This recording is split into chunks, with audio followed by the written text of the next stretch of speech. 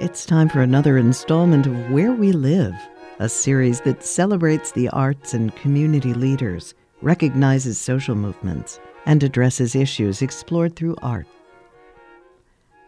I'm Andrea Murray. It's been almost a year since the COVID lockdown began, and since any of us have been to a live performance. I've actually been trying to remember what the last concert I attended was, and I think it was opening night of the third annual Black History Festival Northwest. We ran a piece about the festival last year at this time, and I thought it might be nice, as we wrap up Black History Month 2021, to take another listen.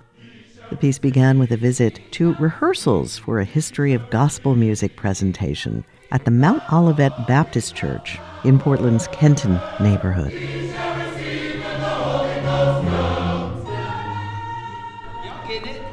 I grew up in the church and traveled with a gospel choir for about 6 years. Gospel has a very special place in my heart. That's Shalonda Sims, founder of the Black History Festival Northwest. Throughout February, which of course is Black History Month, the festival presents performances, lectures, and interactive events, visual art, even a Black History game show, in a celebration of the heritage and culture of Portland's African American community. This is only the third year for the festival, but Shalonda Sims has actually been doing this kind of work for a long time. The festival is an outgrowth of her World Stage Theater, founded 14 years ago, which uses theater to reach underserved youth and tell the stories of African American lives. When I started World Stage Theater, I started it because there was a need to tell African American stories, and more specifically, Black history. I realized that there was a void there. It was something that wasn't being taught. I never learned my own history until I got to college. And when I started, this whole thing opened up for me.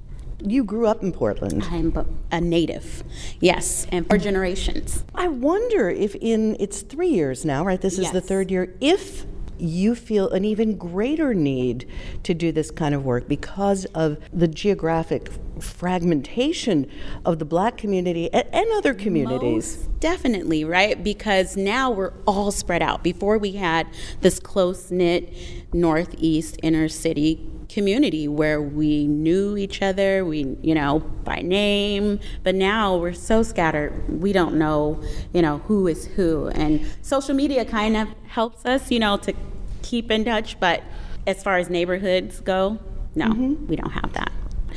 14 years ago, we knew that we wanted to do something big and celebratory, but we didn't have the financial backing. No one really knew who we were. But you went out and got it. I looked at the list of sponsors for the Black History Festival Northwest, and there were a lot of the big business and civic players. Yes. To what do you attribute that?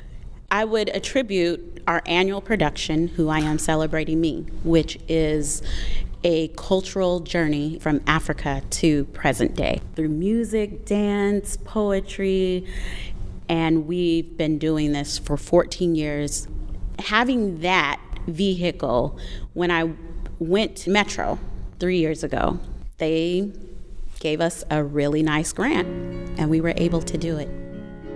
When we started years ago, there were hardly any events during Black History Month. But I tell you, there are all types of events going on now. So I like to think that we kind of sparked something in the city of Portland to really go big for February.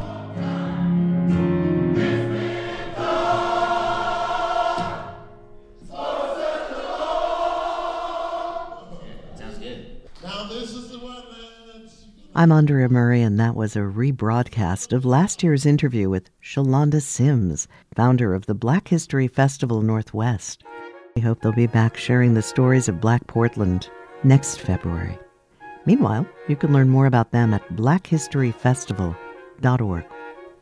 To hear more Where We Live stories, visit allclassical.org/joy. Where We Live is part of All Classical Portland's Joy program, dedicated to equity and inclusivity.